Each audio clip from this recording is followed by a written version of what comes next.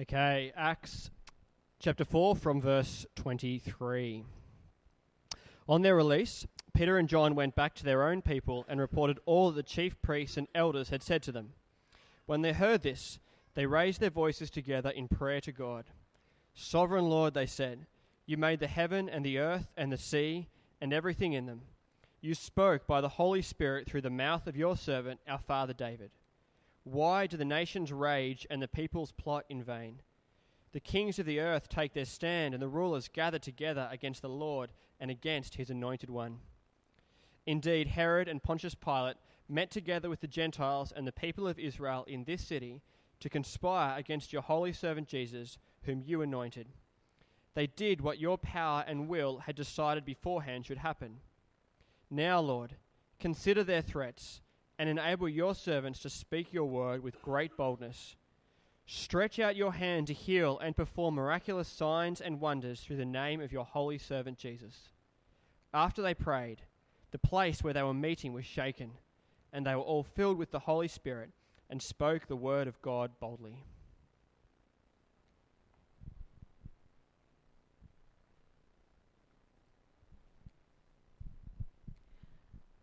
The second reading is from 1 Corinthians 12, verses 1 to 11, and that can be found on page 813 of your Bibles. Now about spiritual gifts, brothers, I do not want you to be ignorant. You know that when you were pagans, somehow or other you were influenced and led astray to mute idols. Therefore I tell you that no one who is speaking by the Spirit of God says, Jesus be cursed, and no one can say, Jesus is Lord, except by the Holy Spirit. There are different kinds of gifts, but the same Spirit. There are different kinds of service, but the same Lord. There are different kinds of working, but the same God works all of them in all men.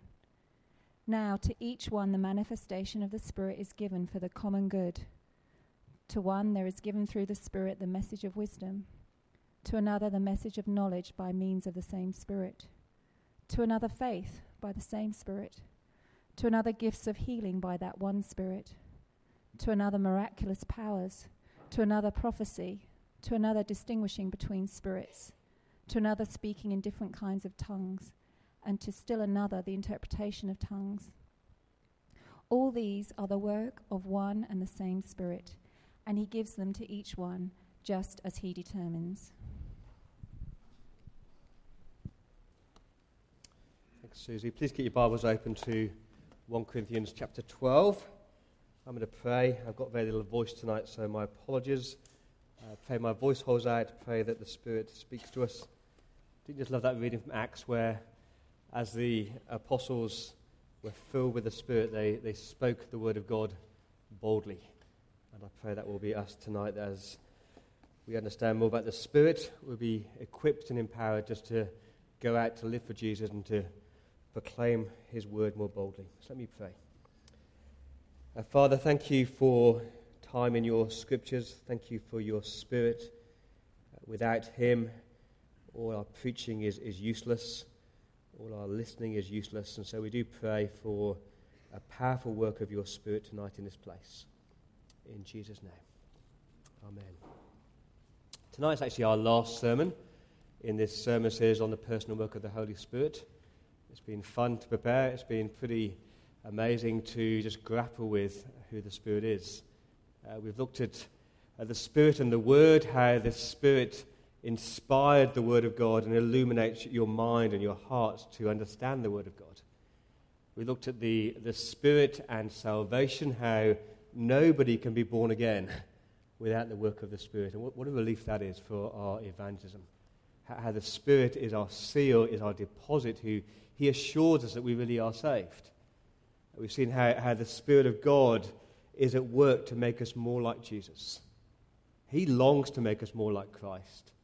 And our job is to keep in step with the Spirit, not to quench the Spirit, not to grieve the Spirit, to be filled with the Spirit, to allow the Spirit to have every part of us.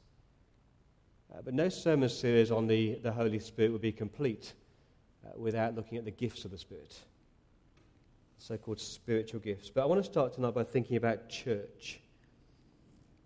See, God describes his church as a family or a body. Different parts, different functions, but we're all working together. We're all equally important. It's that beautiful picture, isn't it? That nobody is unimportant. We all need each other. That's the picture of church. And friends, when a church is functioning like that, different people, different gifts, different personalities, but this extraordinary unity, this amazing love, then when people walk into that kind of family, that kind of body, they'll be amazed.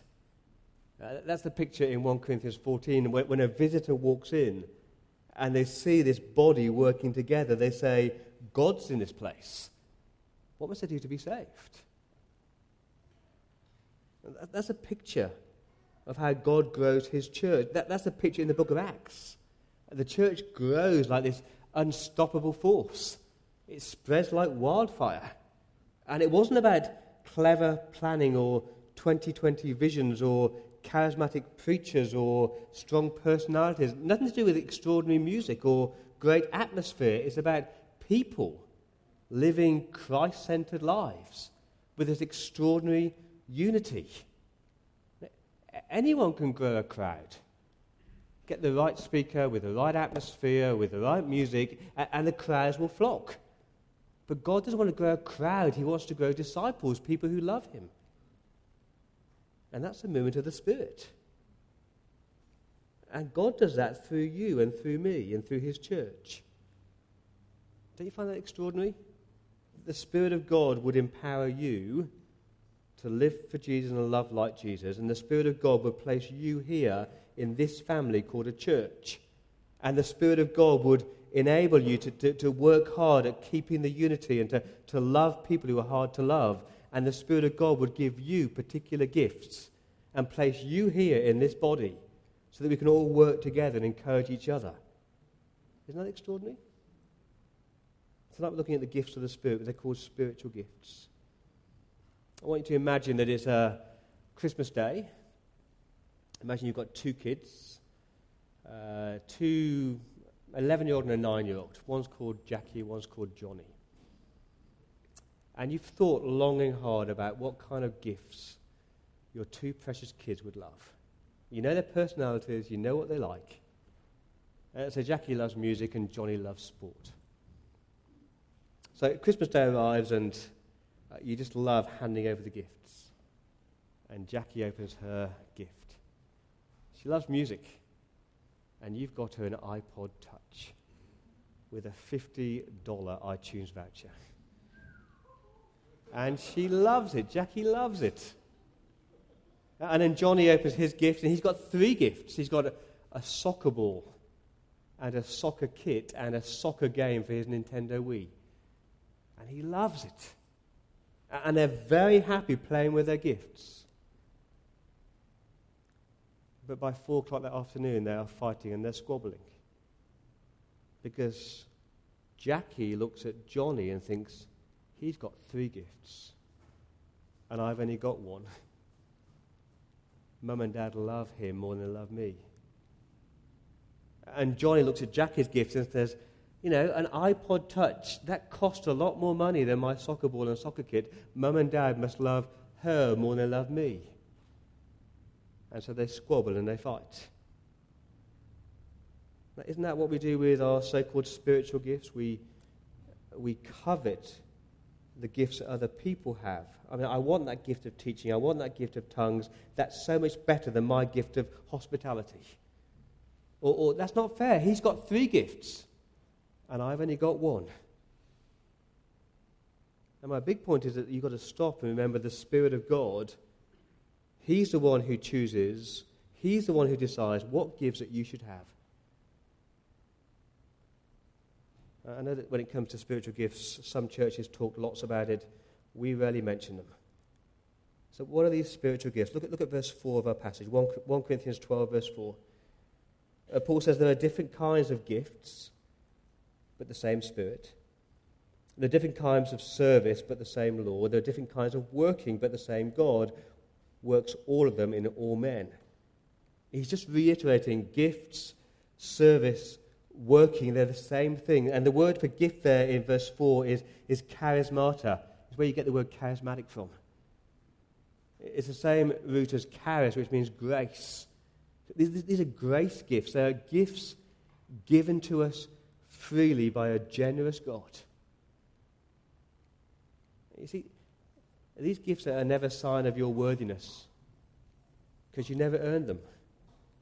They're just freely given to us by the Holy Spirit. You might ask God for a particular gift, but if it's not His will, you won't get it. What are these gifts? They're mentioned 4 times in the New Testament. Ephesians 4, Romans 12, 1 Peter 4, and 1 Corinthians 12. There's about 20 different gifts mentioned, but that's not an exhaustive list. I've just put some up on the screen. You've got healing and giving and knowledge and faith and tongues and ministration and wisdom and hospitality and miracles and prophecy and helping and evangelist and teaching. But let me say up front, I do think that all these gifts exist today. So I'm not a cessationalist. So some people believe that these gifts ceased with the early church. They ceased once the Word of God was complete. But I can find nothing in the Bible to back that up. I'm not a cessationalist. I'm not a Pentecostal. You know, the people who read the book of Acts and they read about healings and tongues and miracles and driving out demons, and they say, well, they must happen today. Just because Acts describes what God did doesn't mean that they must happen today. I'm not a cessationist. I'm not a Pentecostal. And I'm not what I call a pseudo-cessationist. I think that's most of us. You know, I reckon lots of people are like this. The gifts are just so bizarre and so odd, we kind of keep them at a distance. You know, we secretly hope it was all over in the first century.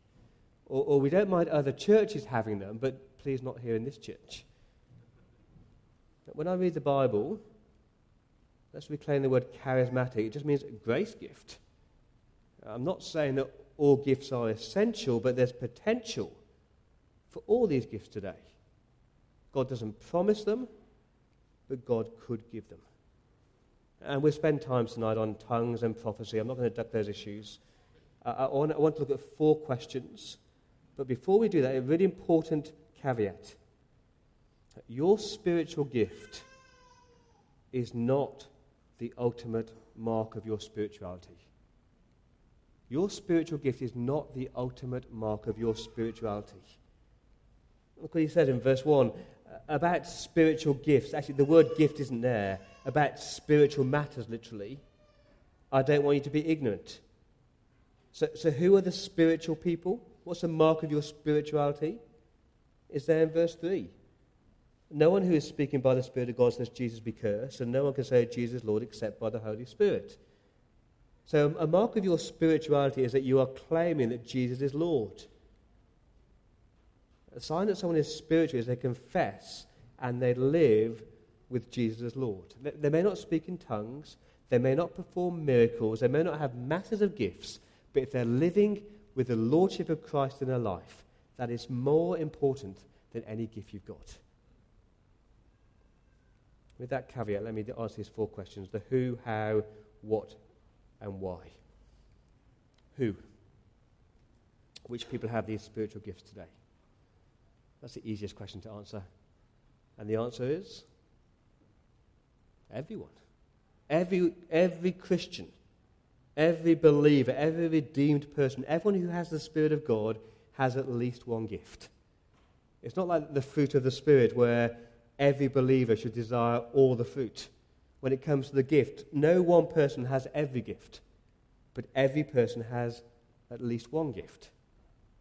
I'll look at verse 7, chapter 12, verse 7. To each one, the manifestation of the Spirit is given. Or down to verse 11.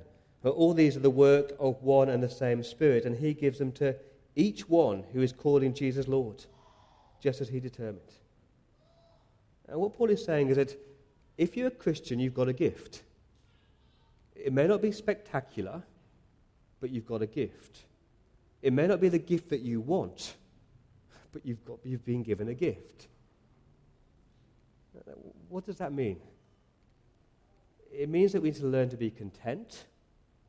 Be content with the gift that God's given us, not always feeling jealous of someone else. To be thankful for your gift, thankful for the gift of others, and to be humble. One thing that frustrates me is when people talk about my gift. My gift is administration, my gift is prophecy, my gift is teaching, my gift is music. It's not your gift. It's God's gift that he's blessed you with. Get that right, it will humble you. So who's got gifts? All of us. If we call Jesus Lord, you've got a gift. Maybe this week you need to grab a sheet of paper and prayerfully consider what gifts God has given you. Ask people, what gifts do you see God has given me? That's the who. Why? What's the purpose of these spiritual gifts? Why does the Spirit of God give us these different gifts? Look what Paul says in 1 Corinthians 12, verse 7. To each one, the manifestation of the Spirit is given for the common good. Or just flick over to 1 Corinthians 14, verse 12.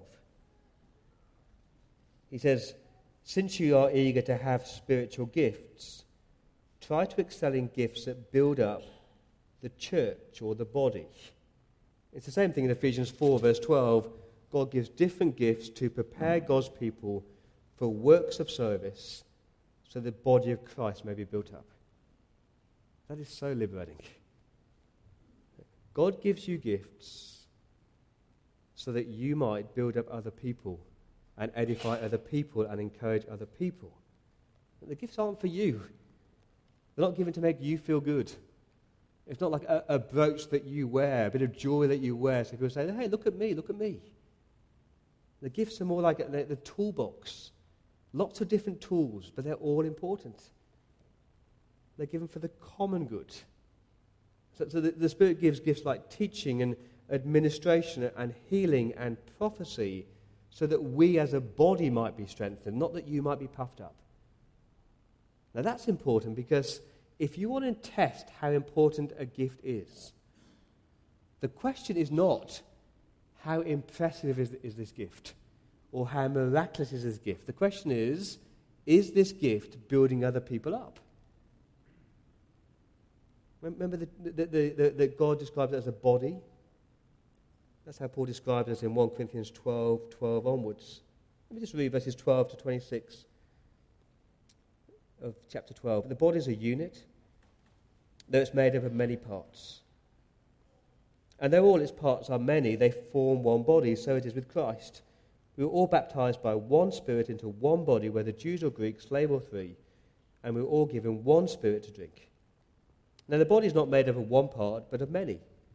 If the foot should say, because I am not a hand, I don't belong to the body, it would not for that reason cease to be part of the body. And if the ear should say, because I'm not an eye, I don't belong to the body, it would not for that reason cease to be part of the body. If the whole body were an eye, where would the sense of hearing be? If the whole body were an ear, where would the sense of smell be? But in fact, God has arranged the parts in the body, every one of them, just as he wanted them to be.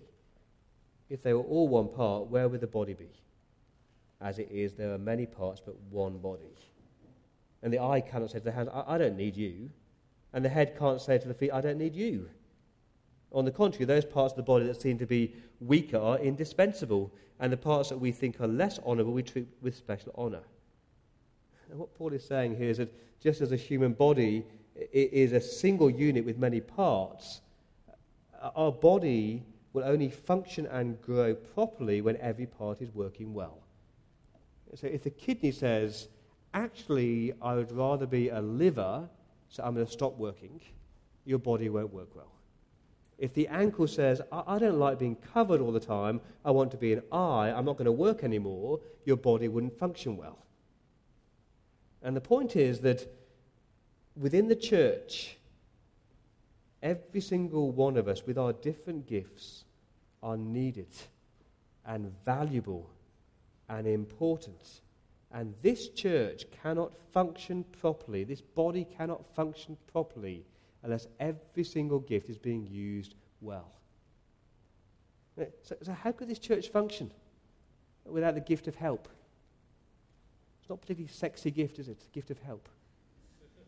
But the people who arrive early and set up supper and clean up and wash up, or the gift of administration where they put together rosters and they oversee finances and do all the business matters, or the gift of wisdom where you meet up and encourage people and counsel them, or the gift of giving or evangelism or prayer or hospitality. We all need those gifts to function as a body. There's a man in my church in London, and he would never get up front. He would never read the Bible. He would never pray. But he had the gift of help. He turned up an hour early every single Sunday. He put out chairs. He made sure there's a Bible on every chair. No one asked him to do that. But without him, that church would not function. There's another man who came to me and said, I've got the gift of teaching. I said, that's great. We need teachers at our youth group on a Friday night. He said, no, I don't want to teach youth. I want to preach in church. As I talked to him, his motivation was all wrong. It was all about him and not serving the body. So if you're sitting here today and you've got a gift, can I urge you and encourage you to use it for the good of others? Be humble enough and responsible enough to use it not to puff yourself up, but to serve God and to serve his people and to grow his church. That's the who, that's the why, let's look at the what. That's what you're waiting for. What are these gifts? Let's look at the list. Chapter 12, verse 8. Now to one there's given through the Spirit the message of wisdom.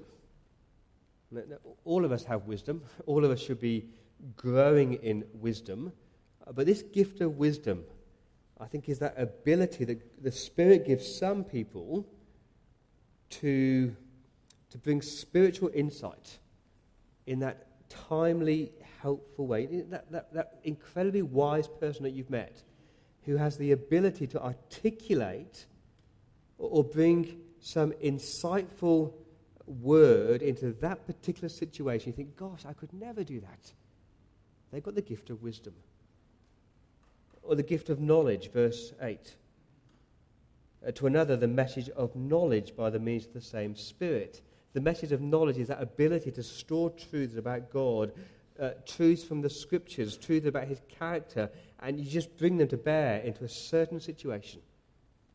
Or the gift of faith, verse 9. To another, faith by the same Spirit. Now, we've all got faith if we're believers. He's not talking about saving faith. So what's the gift of faith? I know someone who's got the gift of faith. I'll tell you why. This lady has this extraordinary trust and confidence in God's sovereignty and God's goodness, even in the times of trial and darkness and pain. That's a gift of faith where you think, no, God is sovereign and God is good and God is kind. I'm going to trust him even though this seems impossible. Ever met those people? I think of a Corrie ten Boom whose faith in God in the concentration camps. That's the gift of faith. Of a George Muller who never pleaded for money to build his orphanages, but just prayed and trusted God to provide. He had the gift of faith. That steadfastness, that confidence in God when everything else seems impossible. What about the gift of healing, verse 9? To another, gifts of healing by that one Spirit. This gift is not the same as Jesus' gift where he could just speak a word or touch and they'd be healed. But some people have this extraordinary ability to pray for the sick, to plead with God for healing, to lay hands or anoint people, and God does heal them. Now let me say, God can heal miraculously today. Of course he can. Who are we to limit his ability? But this is not just physical healing. I think this is emotional healing, this is psychological healing, this is spiritual healing, that these people have this gift of praying for people emotionally, psychologically, physically, spiritually, and God answers that prayer. Verse 10, there are the gift of miracles, of mighty acts and wonders. The gift of prophecy, I'll come to that later, I'm not dodging it. Prophecy, distinguishing between spirits. That's the gift of discerning what is true, what is false, the true prophet from the false prophet, that ability to perceive hypocrisy or deceit or phoniness. And the gift of tongues, interpreting tongues.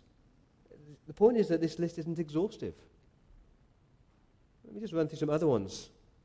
Romans 12 talks about the gift of teaching, the gift of encouraging, the gift of giving to those in need, the gift of leadership, the gift of showing mercy. All gifts of the Spirit. Ephesians 4 talks about the gift of evangelism, that those people who have that gift of being able to articulate the truth of the gospel in the most beautiful way, and they're just not ashamed.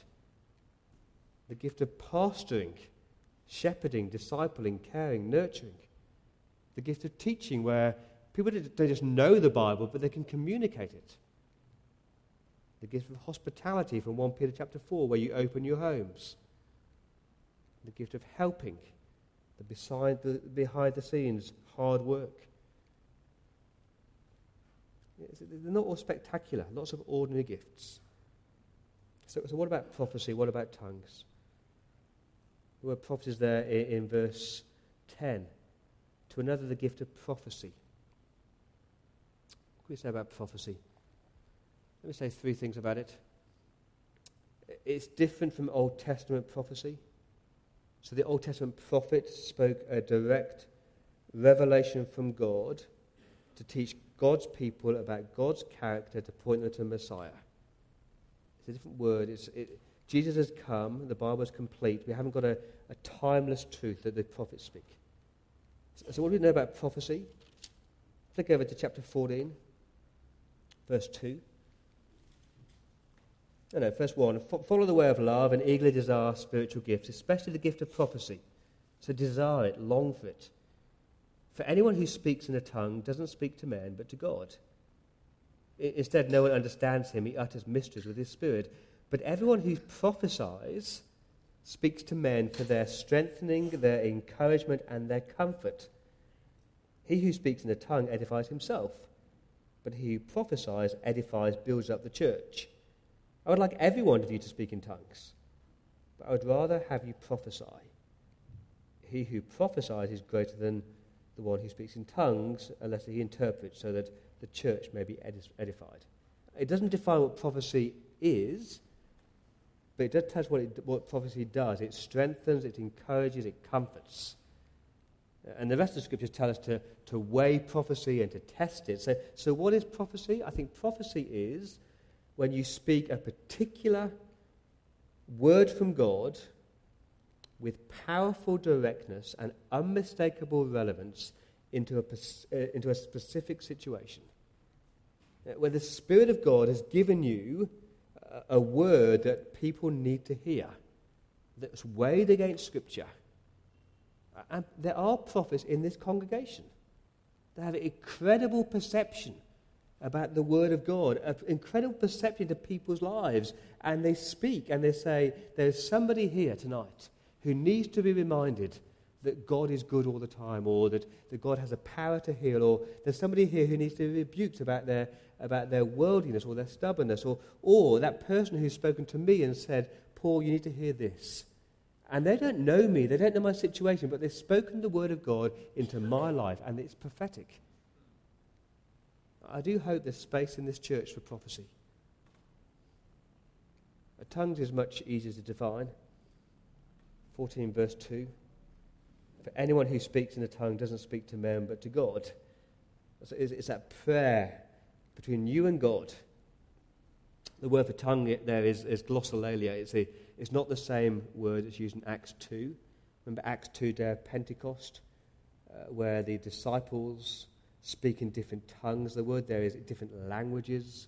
It's known languages. They're given this gift to suddenly speak a known language they'd never learned before.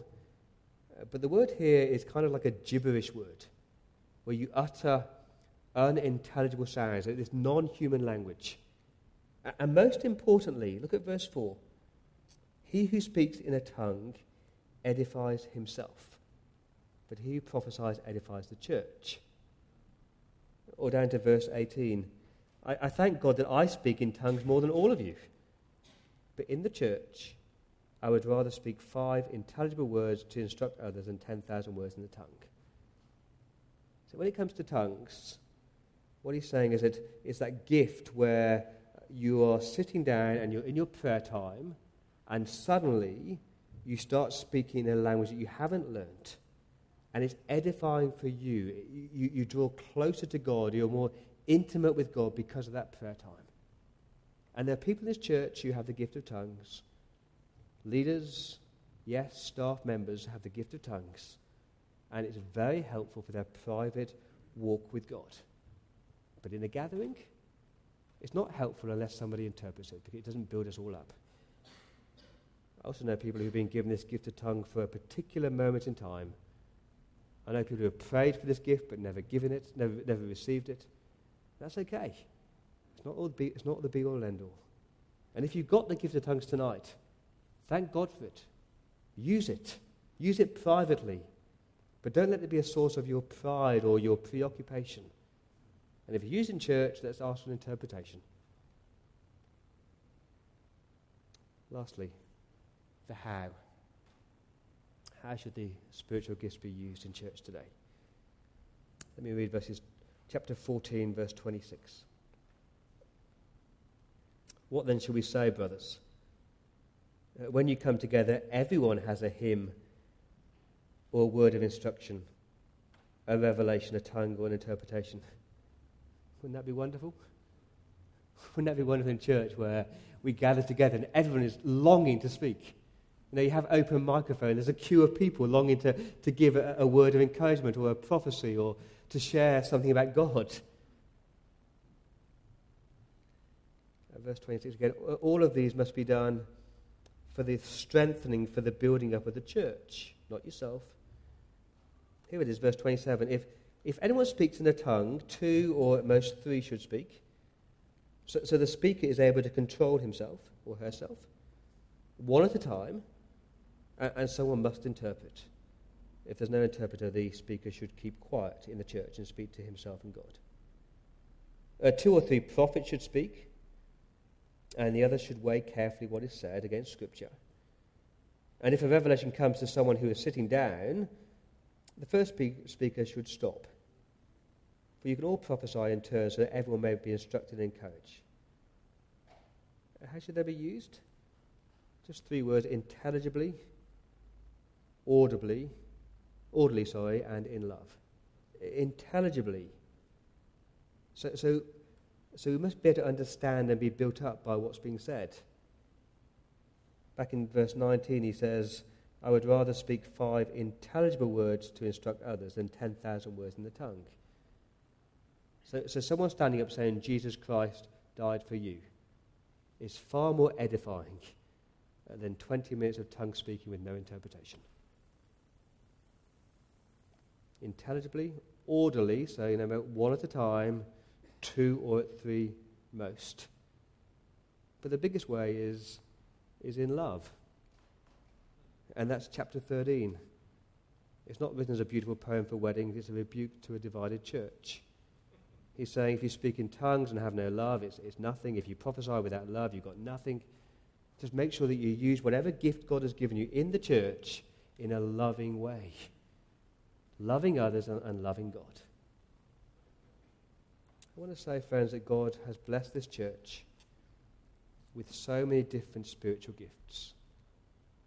Some natural, some supernatural. And I pray the Spirit would give us more gifts.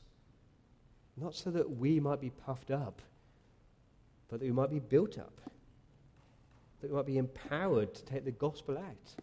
We might be enabled to serve as a body. We might be equipped with this extraordinary unity that comes by using these gifts in love.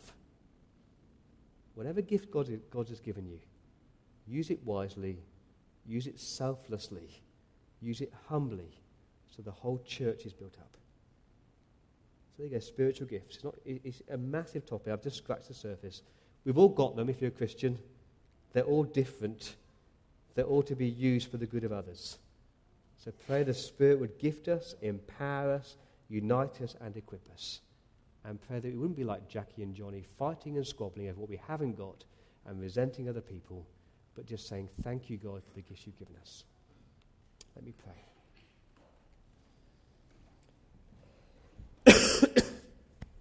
Father, thank you that my voice held out. Thank you, Father, for the gifts you've given us in this church. Thank you for those who have the gift of prophecy and tongues and administration and help and hospitality, the gift of teaching and evangelism and pastoring. Thank you, Father, that you've made us all different. Please, Lord, would you protect us from pride? Please protect us from disunity and jealousy and fighting. Please protect us from disorder. We pray that whatever happens in this gathering will be orderly and intelligible and done in love. And we pray that you might unite and empower and grow your church in this place. In Jesus' name.